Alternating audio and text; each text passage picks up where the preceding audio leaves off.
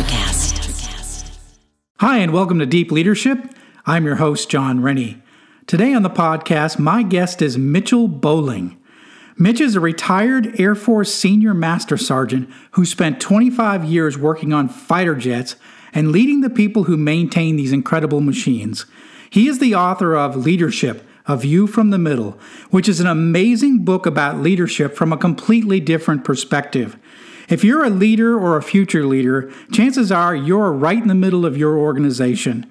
You are not going to want to miss this episode. So, are you ready to dive in? Let's get started.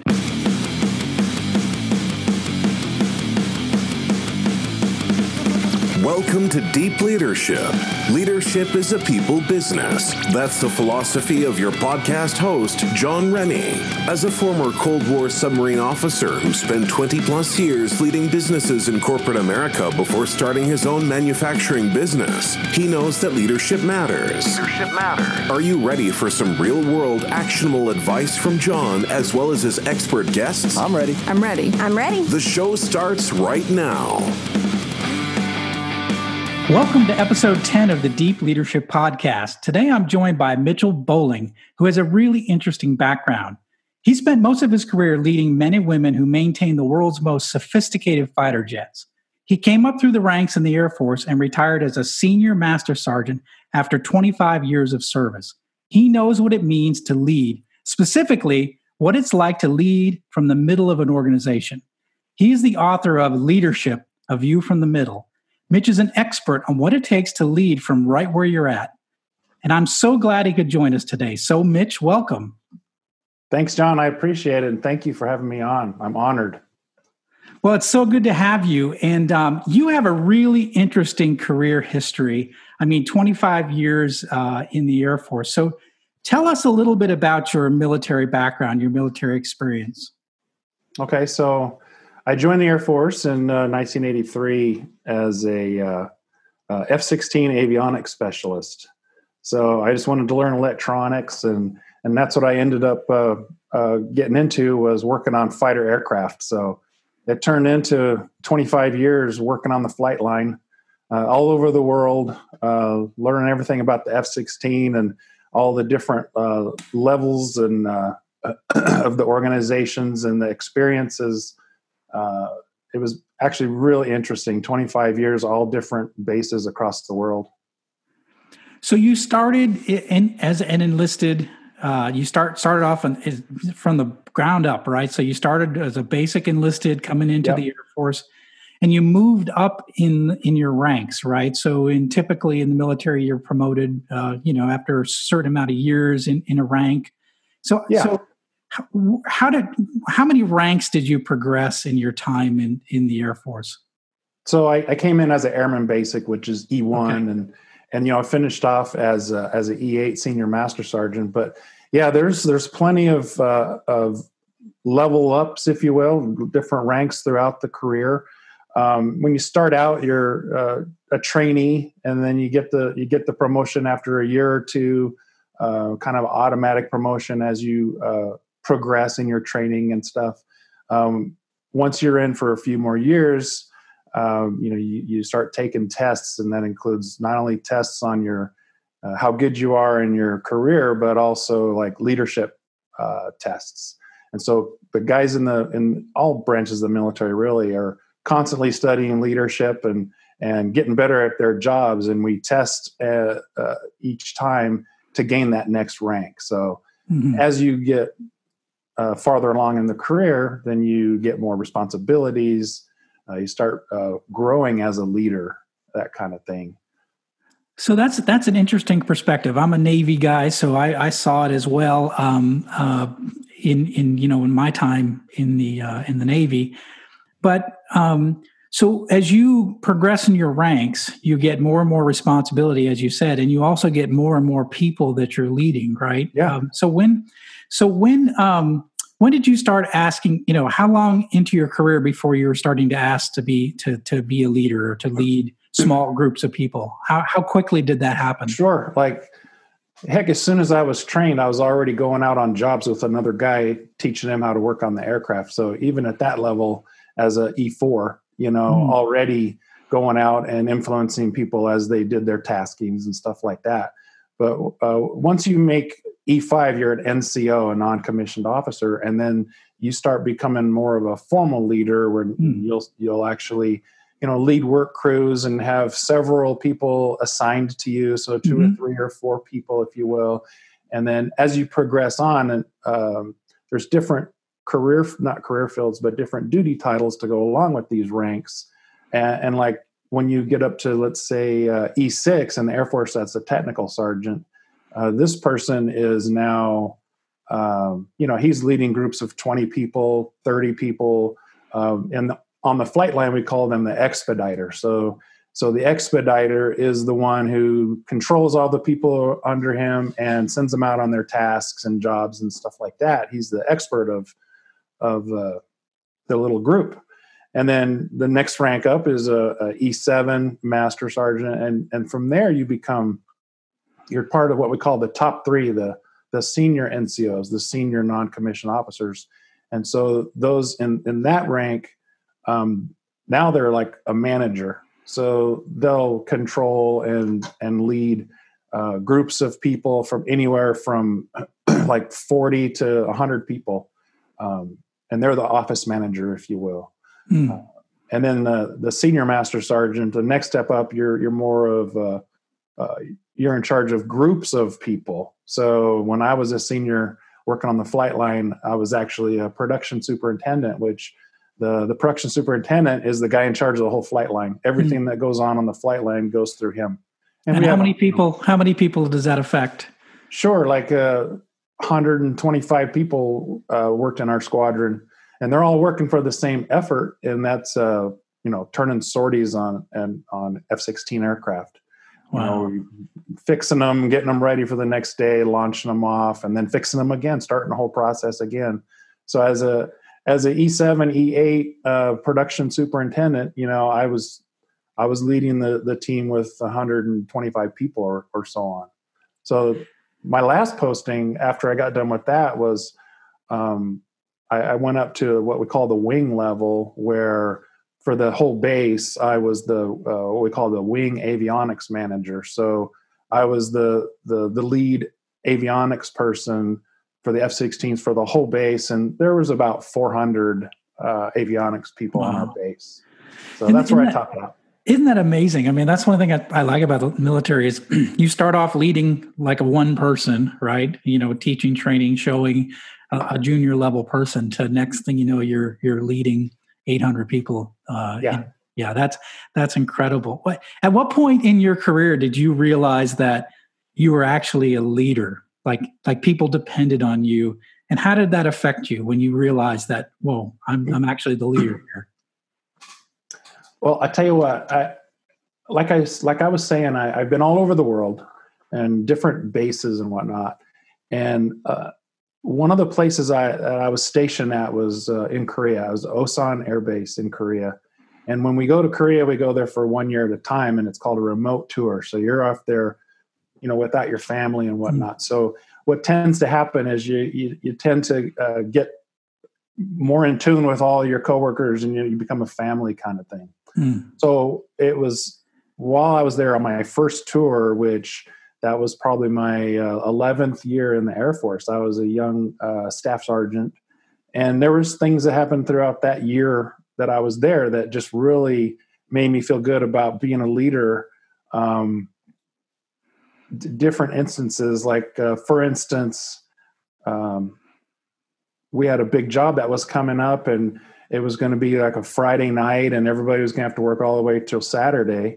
And I stood up and said, well, I'll tell you what, I'll come in this weekend and do this task and get it over with, so you guys don't have to work the whole night through. But I need volunteers to help me, because it's going to take a few people to get this tasking done. And hands shot up all around the truck, and people were wanting to follow me and go and do this task. And so when I said that, and these hands shot up all over the truck, I got this feeling like, wow, they're really listened to me, and they really want to follow me with this crazy give up my weekend task, And so that's just like one little example of something that I did that it made me feel like, yeah, these guys are listening to me. They trust me, and they want to follow me into the tasking. And by the way, we all came in on the weekend, and we did the tasking, and everything was ready to go by Monday morning, and life went on. So it kind of made me feel good. It's funny because that story's in the book. You tell that story in the book, and it's actually one of my favorite stories in the book. And you call that the follow me moment, right? Yeah. And I think you described it as sort of like the sergeant who stands up on the battlefield and said, "Everybody follow me." And this was your first chance where you actually saw that. Whoa! Everybody raised their hands. Everybody volunteered. Everybody is following me. So I love that story, because it illustrates that moment where you realize, holy cow, I'm in charge, right? People are following me. Yeah. Yeah.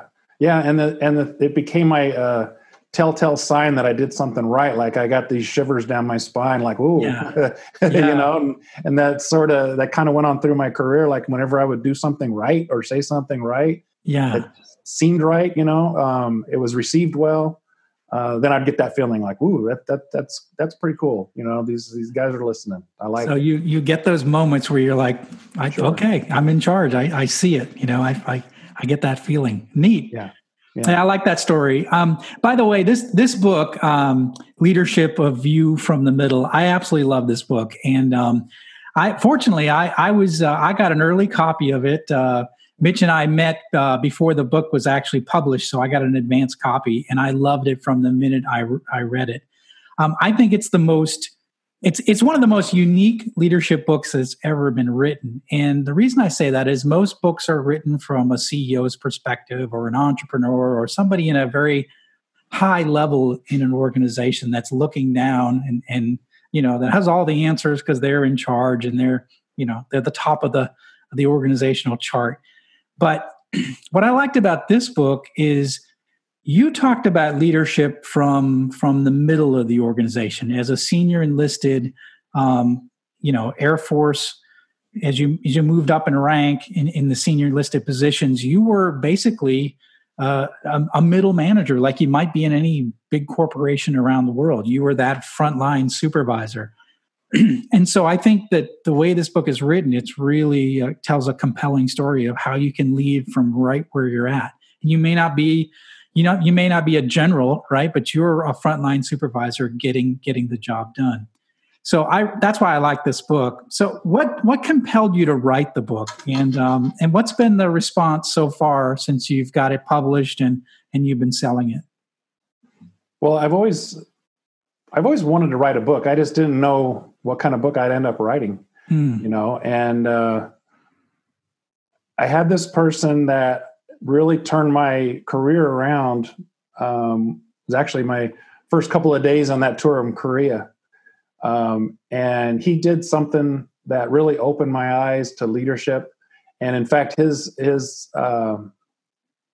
comments actually stayed with me for the rest of my career. And when I started thinking about writing a book, his comments and his influence on me is what provided the genesis in my mind to actually sit down and write a book.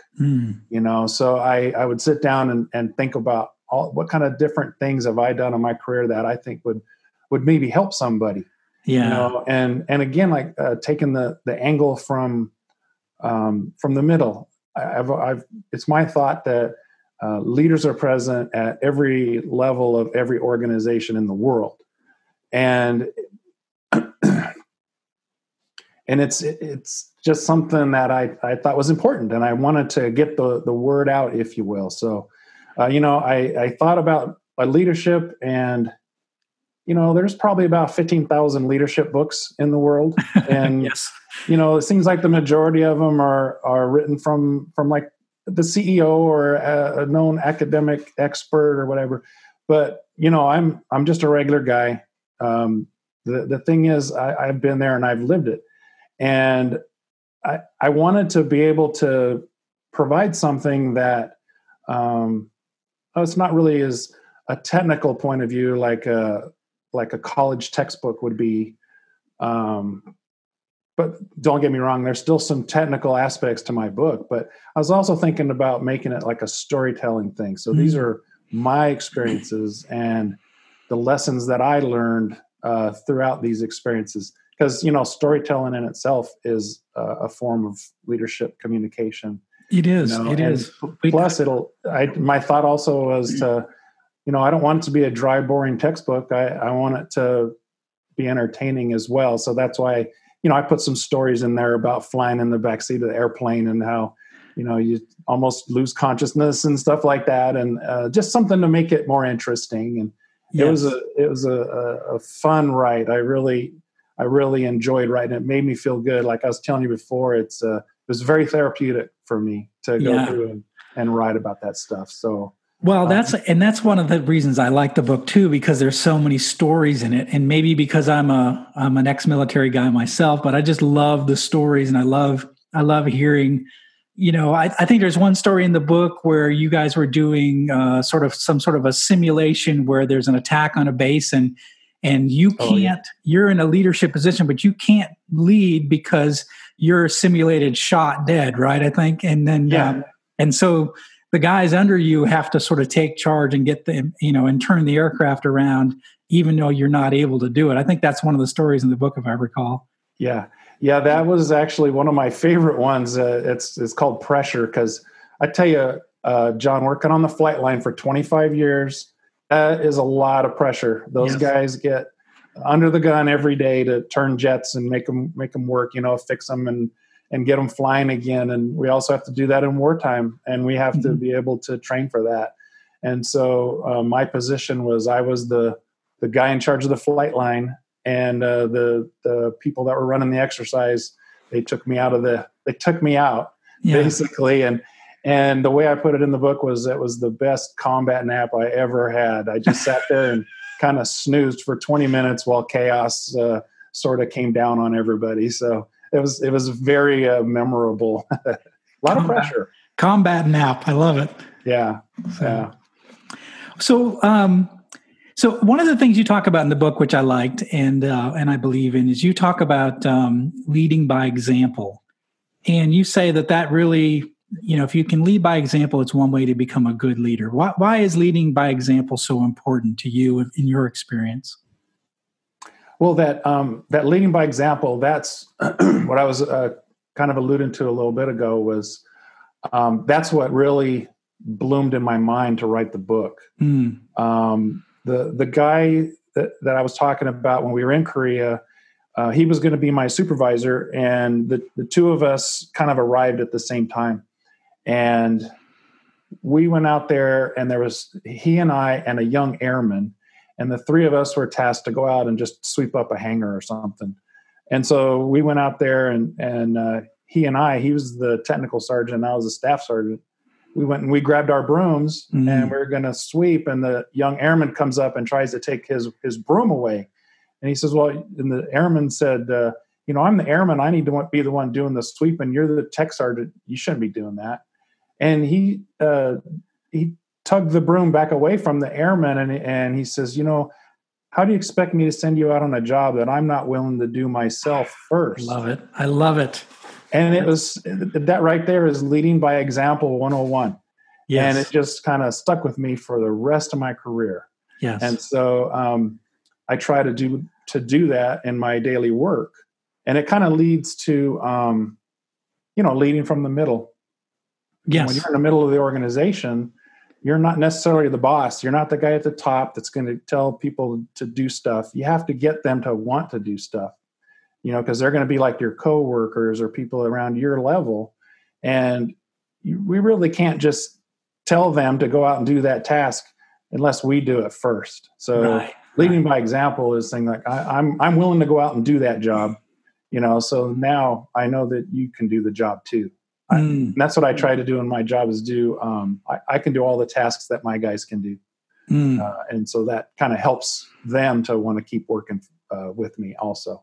That is so powerful. That is so powerful. So being willing to do, not just telling people what to do, but be willing to do it as well. So not having people do things that you're not willing to do. I love that. And I love the story of the broom. And I wasn't going to ask you about it, but I was thinking about the broom story. Then you kind of led right into it. So yeah.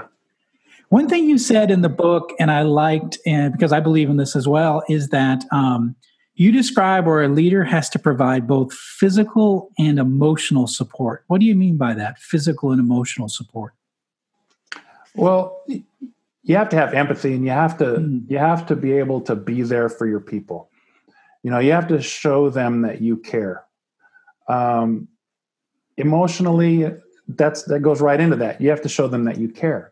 I had a guy who worked for me in the Air Force who he had a personal dilemma, and he came to me and told me about it. He trusted me and told me about it, and he literally cried on my shoulder, and I felt so I was so taken back by that. Like he was literally trusting me and literally crying on my shoulder, and then trusting me with his problems, and I did my best to help him out, and it turned out okay.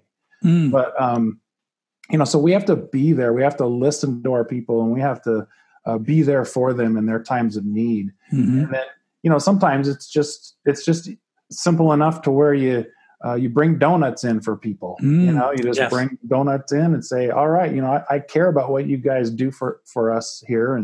And I care about you personally. And I'm going to show you that by just doing something nice for you. Just it's for the team, so physically you got to be there for them too, So you got to be there emotionally, you got to be there physically, and show them that you care.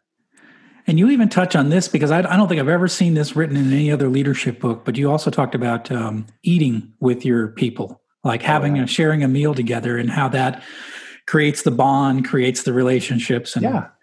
Right. Yeah. I wrote a whole chapter on food. How about that in a leadership book? Huh? That's the first time in any leadership book we had a whole chapter on food. But it is really true. I mean, you build those bonds. There's something about eating together. I know at my company we do Thanksgiving and Christmas together, but our Thanksgiving meal is everybody brings something in, and we just all share. I think the company buys the meat, and then everybody else brings side dish and dessert. But we sit there and we eat a meal together. Well, we had some visitors this past Thanksgiving. We had 3 visitors from another company, and it was the day of our Thanksgiving feast. So we said, "Well, come on, join us. We're just going to eat together." And they were just amazed that we would have this kind of a meal together, and that we would just, we were joking. It was a lot of fun, but they could see the deep relationships that we had with each other in the company. And I think they were really surprised. They had never seen that before in a company. So I think sharing a meal is something that people don't talk about in leadership books, but you did. And I think it's really important.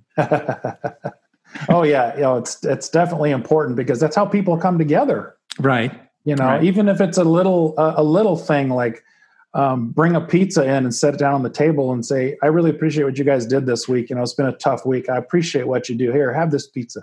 Yeah. Right. Let's grab a slice, Right. It's easy to do. And it's not that hard. Yeah. And it says a lot. Yeah. Oh yeah. So you've been out of the Air Force for what? Almost 12 years. Is that right? Well, 12 years. Yeah. 12 years.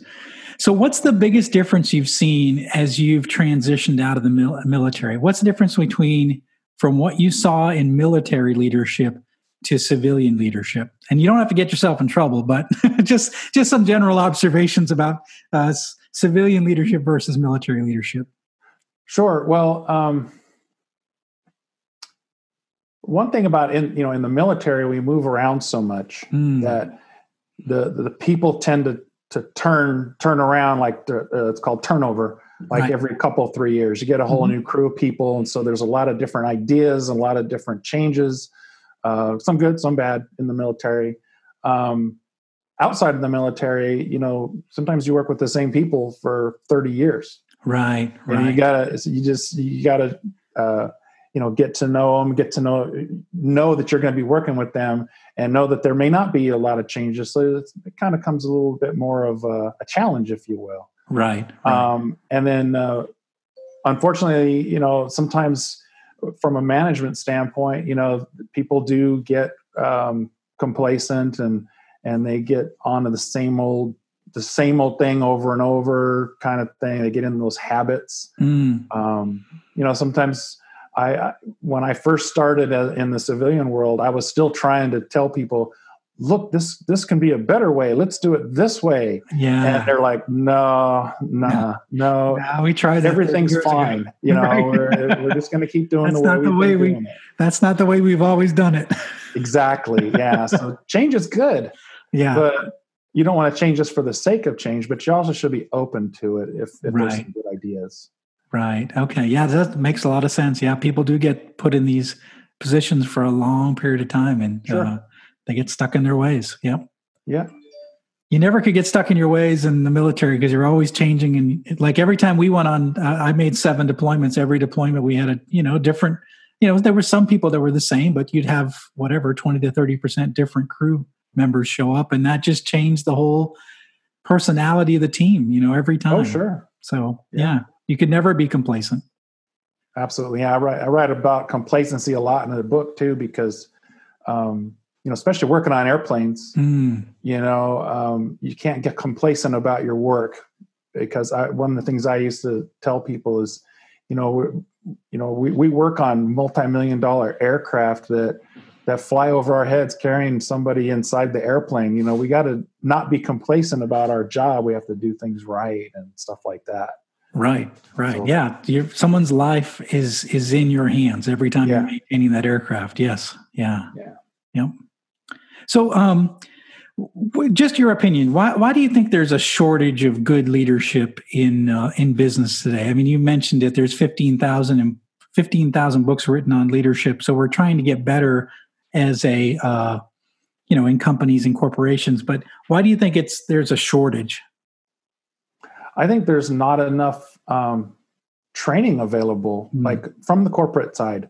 From what I've seen outside of the military, it doesn't seem to be a lot of available training for regular employees. Right. As opposed to in the military, we would go through a formal training class about every 3 or 4 years. Like that's a week or 2 long. As we grew through our careers, we would have formal leadership training. And then also every year we would get tested on leadership specifically, so that we could advance in the ranks. And I didn't really notice that too much in the civilian world. And that's another kind of podium stomper that I try to say is, if corporations today can invest in their employees by offering leadership classes that might help them to not only help the employees to advance in their own careers, but also to help the business become more successful. Now, I know that leadership isn't for everybody. People don't necessarily they don't want it forced down their throats. But I think for those who are interested, I think it should be available. And if your company's not providing that, then I recommend you do it on your own. Go to college and take some night classes or something like that. Because it's really worthwhile to learn about leadership. And for myself, I'm no expert, but I consider myself a lifelong learner of this subject. Mm-hmm. So I'm like a sponge. I'm always trying to learn more about that. Myself as well, and that's why I love podcasts. I call it Dashboard University, right? So I get every time I'm going into work or coming home, I'm listening to podcasts and I'm trying to learn as much as I can from experts, from people like yourself. I want to hear the stories, and when I do hear about a good book, I want to I dive into it like your book and just sort of absorb everything because where can you get 25 years of wisdom, right? Well, you can get it right here in this book. And I think that's what's great about people like yourselves who take the time and actually write the story down so others can learn from it. So I know I've been a leader for 30 years, and the reason I'm doing this podcast and I write books is because I want to help people. And I think exactly you the same reasons. Yeah. Yeah. Yeah, that's you asked me why I wrote the book and how I went about it. Really, when it boils right down to it, it's because I want to help people. That's it. I want people to hear my message, and hopefully it will help them in their career or in their personal life. That's great. I love it.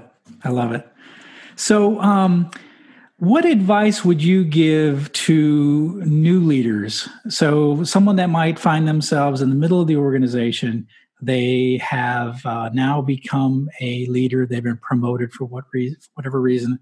And so how can they make an impact early on? How can they become an effective leader in the middle of an organization? Yeah, one thing they need to do is listen. Active listening is a good skill. Yes, because you're always believe learning. in this. I've written about this as well. Active listening. Yeah.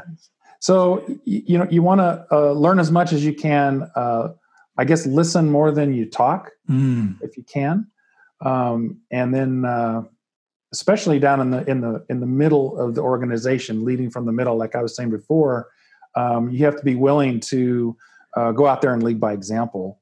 Yes, because it's difficult as somebody in the middle of the organization that's a new leader to just go out and say, all right, you're going to go out and do this job. No, you got to say, let's go out and do this job. And it's really evident, like in the military, whenever somebody transitions from an airman or a senior airman in this case to an NCO or a staff sergeant, one day they're best buddies, and then the next day he's your supervisor. Yes. So it's, you can't just start throwing your rank around and that kind of thing. You have to be genuine. You have to be authentic. And I think it's really important just to do that whole, lead by example thing. Let's go out and do this job. Let's as us, not you who do the job. Yeah. Yes. So last question. So I appreciate all your insight. And I've been asking this question to all my guests. So in your opinion, what are some characteristics of a great leader? What's some characteristics of a leader that's worth following? Boy, there's a ton of them, huh? Well, just give us a few. Well, you have to have energy. You have to have the energy to actually be there and show up. You have to have compassion. You have to care about the people that you're charged with leading. You have to be competent in what taskings you are charged with also. So, there's lots of traits. There's lots of traits to being a good leader. And I think if you have those, and in addition to lead from the heart, it all kind of goes into just caring. I think if you can care more about the people that you're charged with leading, then you'll be more successful. So caring about people, being there, being present, leading by example, as you mentioned several times, being there emotionally, physically for people. And leadership is a people business, isn't it? Absolutely. That's my tagline, I have to say. I know, and I love it. No, but it's true, right? So, and I think what you talked about just there is just being there for people and being someone that cares, leading from the heart. You just said it. Yes. Yep. Yeah. Well, thank you very much for your time, Mitch. I really appreciate that. So how can people get more information about your book or connect with you? Okay. So my book's available on Amazon. You can also buy it from my website, mbbowling.com. That's a kind of a new venture for me. I started doing the website in January, and it talks about my book and provides a opportunity to purchase it. And also, I have a blog where some of my leadership thoughts are offered. And you can also find me on LinkedIn and Twitter. My Twitter is mbbowling @mbbowling. And I'm on Instagram and Facebook also. But the website is the one I'm most proud of right now. Is that's kind of a new venture for me, and I'd love it if you could go visit it. Okay, and what I'm going to do, thank you. I will add all those links to these resources in the show notes, so you can reach out to Mitch and thank him for being on the podcast. You can ask him questions, and he's more than willing to share his ideas and his thoughts. And his website's great. I've been on it. He's also very insightful on Twitter. So, look at the show notes and follow through these links, and you're going to see some great content, especially if you're a leader and you're looking for advice on how to be a better leader. You want to listen to Mitch. He's been in the trenches. He knows what he's talking about. So, don't make the mistake and try to think you know everything. Why don't you learn from somebody who's been doing it for 25 plus years? So So leaders, no matter where you're at in the organization, I highly encourage you to pick up this book. And despite what you might think, we're all in the middle. Even as CEO of my own company, I have to answer to the board. So I'm still in the middle of the organization, even as CEO. So pick up the book and get a different perspective on leadership, one that you probably haven't read before. This is an excellent book, and learn from Mitch's experiences. And I think that, you will be a better leader if you do that. So thank you very much, Mitch. And I really appreciate all of your insight. So thank you. Oh, and John, thank you so much for having me on. It's been an honor and it's been fun too. But again, I thank you for everything you've done for me over the past year. We connected a little over a year ago, and I really appreciate everything you've done for me. And I love your book too. I can't wait for the second one to come out. I'm working on it. I should be working on it today, but yeah, I'm here with you. So, well, very good. Thank you very much. And that's it for today on the podcast. So if you've liked this podcast, please subscribe and share so we can continue to build a world with better bosses. So until next time, this is John Rennie saying take care and lead well.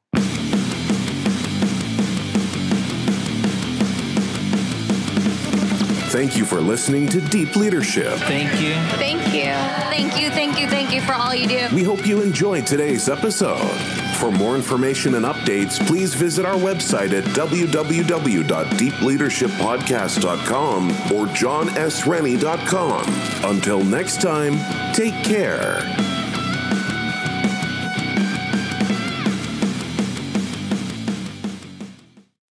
Hi, I'm Leslie Godet, host of Her Extraordinary Life by Design podcast, where we celebrate women who are shaping their lives one extraordinary day at a time. I speak with women from all over the world about what they do and how they are passionately pursuing their dreams and creating meaningful impacts on their communities. So come join us and learn about all there is to learn about these extraordinary women. Welcome to Transforming 45, the podcast that celebrates the incredible power of passionate voices. I'm your host, Lisa Boat. Join me in conversation with heart-led humans who share their deeply personal stories of transformation. Transforming 45 is here to uplift, connect, and remind you that it's never too late to write your next chapter. So get ready to be inspired, empowered, and transformed. Join me in this community where through powerful storytelling, we heal and reclaim our inherent magic.